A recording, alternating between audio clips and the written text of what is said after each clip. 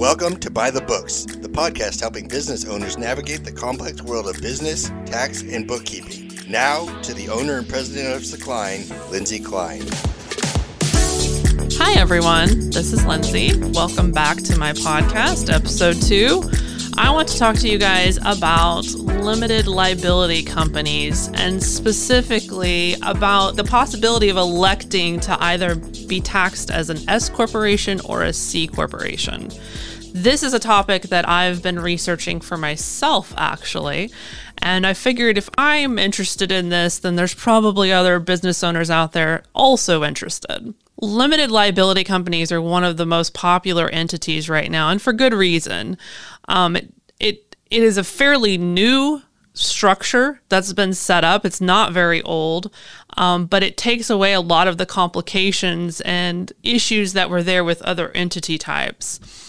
So a lot of my clients have limited liability companies, but not necessarily have ever made the election to be taxed as a corporation. The IRS does not recognize limited liability companies as a taxed entity. And what does that mean? That means if you set up a limited liability company as a sole proprietor, that's how you're going to be taxed as a single member entity. So you can either be a single member LLC or a multi-member LLC. So if you are a single member LLC, you're going to be taxed as a sole proprietor. If you're a multi-member LLC, meaning more than one owner, then you're going to be taxed as a partnership. Now, there may be tax advantages to electing to be taxed differently, and you can do that. There are certain requirements to elect as an S corporation. The IRS eligibility says that you have to be a domestic corporation. You have to either be an individual or there's certain trusts and estates that are eligible, but you can't be the owners cannot be partnerships, corporations, or non-resident aliens. You can't have more than 100 shareholders. You can only have one class of stock, and you can't be an ineligible corporation such as financial institution, insurance companies, and some domestic international sales corporations. So those are the specific guidelines as to how to become eligible to be taxed as an S corporation. Why would you want to do this? There are tax advantages to this first and foremost. When you're taxed as a sole proprietor, you're going to be doing a Schedule C on your tax returns, and you are taxed on the entirety of your profits.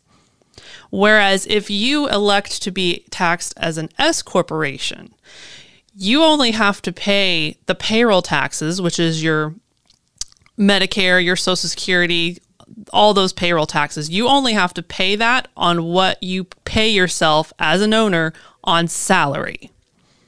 So as a sole proprietor, you're paying those payroll taxes on all of your profit, the self-employment tax. As an S corp, you're only paying that on what you pay yourself in salary. Now, there have been some companies that have tried to get away with not paying themselves a salary and only paying themselves distributions, and you can get in trouble that way. So if you do elect to be taxed as an S corp, it is wise as a business owner to pay yourself some salary, a reasonable salary. And you should not have a disproportionate amount of distributions compared to your salary. The IRS will see right through that. In fact, I was reading a case study today, Watson versus United States. In this case, the business owner had only paid himself a $24,000 salary, but had paid himself $220,000 in dividends, which is not subject to the payroll taxes. So he got himself in trouble with the IRS, and the IRS ultimately deemed that all of those dividends, or at least a good chunk of them, were supposed to be, that he was supposed to pay those payroll taxes. So he got in some trouble and some hot water there.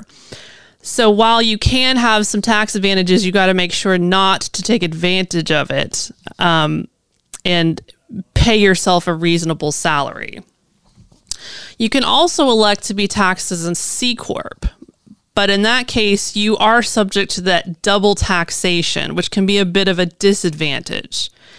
And what I mean by that is whenever you're taxed as a C Corp, you're filing a separate tax return for the corporation, and you have to pay taxes on the corporation, and then you also have to pay taxes to whatever money you give yourself as an owner. Essentially, it's double dipping. You have to pay on the corporate profits, and then you're having to pay on your personal income.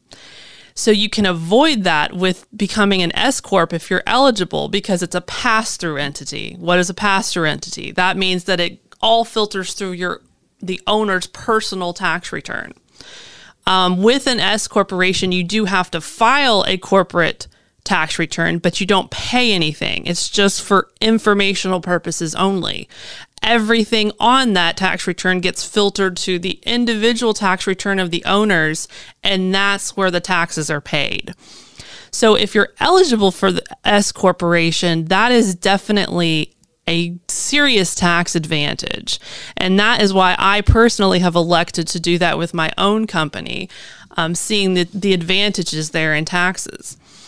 If you have any questions or want any more information, I'm happy to help. My website is sakline.com, sakline.com. My email is info@sakline.com. And in my next episode, I'm going to talk about sales tax. Thank you guys for listening. See you next time. By the Books is presented by Sakline. Honest, accurate bookkeeping performed on time. For more information on Sakline services or to get a hold of Lindsay, visit sakline.com or email info@sakline.com. The information provided on this website and podcast does not and is not intended to constitute legal advice. Instead, all information, content, and materials available are for general information purposes only. Information provided by Sakline may not constitute the most up-to-date legal or other information. Listeners should contact their attorney to obtain advice with respect to any particular legal matter and should refrain from acting on the basis of this information without first seeking legal advice from counsel in the relevant jurisdiction. Only your individual attorney can provide assurances that the information contained herein and your interpretation of it is applicable or appropriate to your particular situation.